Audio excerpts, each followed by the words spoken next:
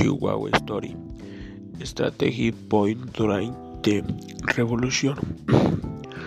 En 1534, Álvar Núñez Cabeza de Vaca and his Hello Expedition members with the first Spaniards to reach Chihuahua lands. 30 years later, the Audiencia of Guadalajara allows the Franciscan and Jesuit missionaries to settle to the north with influential evangelization work made in the territory.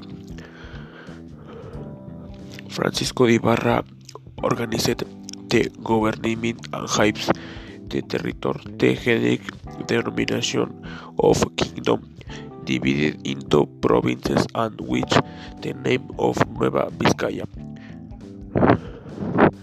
Specifically, the city of Chihuahua was founded on October 12, 1709, which the name of San Francisco de Cuellar and late in became San Felipe el Real de Cuellar and late in Westgate San Felipe el Real de Chihuahua.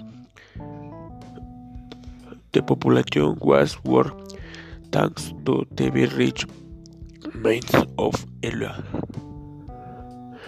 Located 9m, its foundation in the Valle formed and the confluence of the Chubizán and Sacramento rivers into two regions. The first royal ordinance in which indicated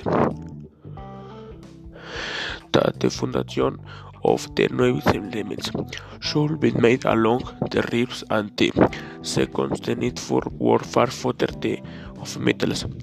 In-state production activities began to diversify thanks to the morning bonanza. Commerce flourished, kind began important economic activities in region. While in the center and south of the country, independence movement mass began in the region. A bloody war was begun was fought entre Castillon and the legendary chief Apache Vittorio Díaz Egua Demolition. In this battle, only women and children survived. This was the beginning of the end of the last Apache leader of North American Army. The city of Chihuahua hosted President Don Benito Juárez, and his cabinet became the seat of powers of in Republic Juárez, remaining in Chihuahua territory during the first invasion. When General Porfirio Díaz came to power of Chihuahua, already el 22,000 invasion in the city were forced. The most exquisite European products could be obtained. This population was already the economic and political center of the state.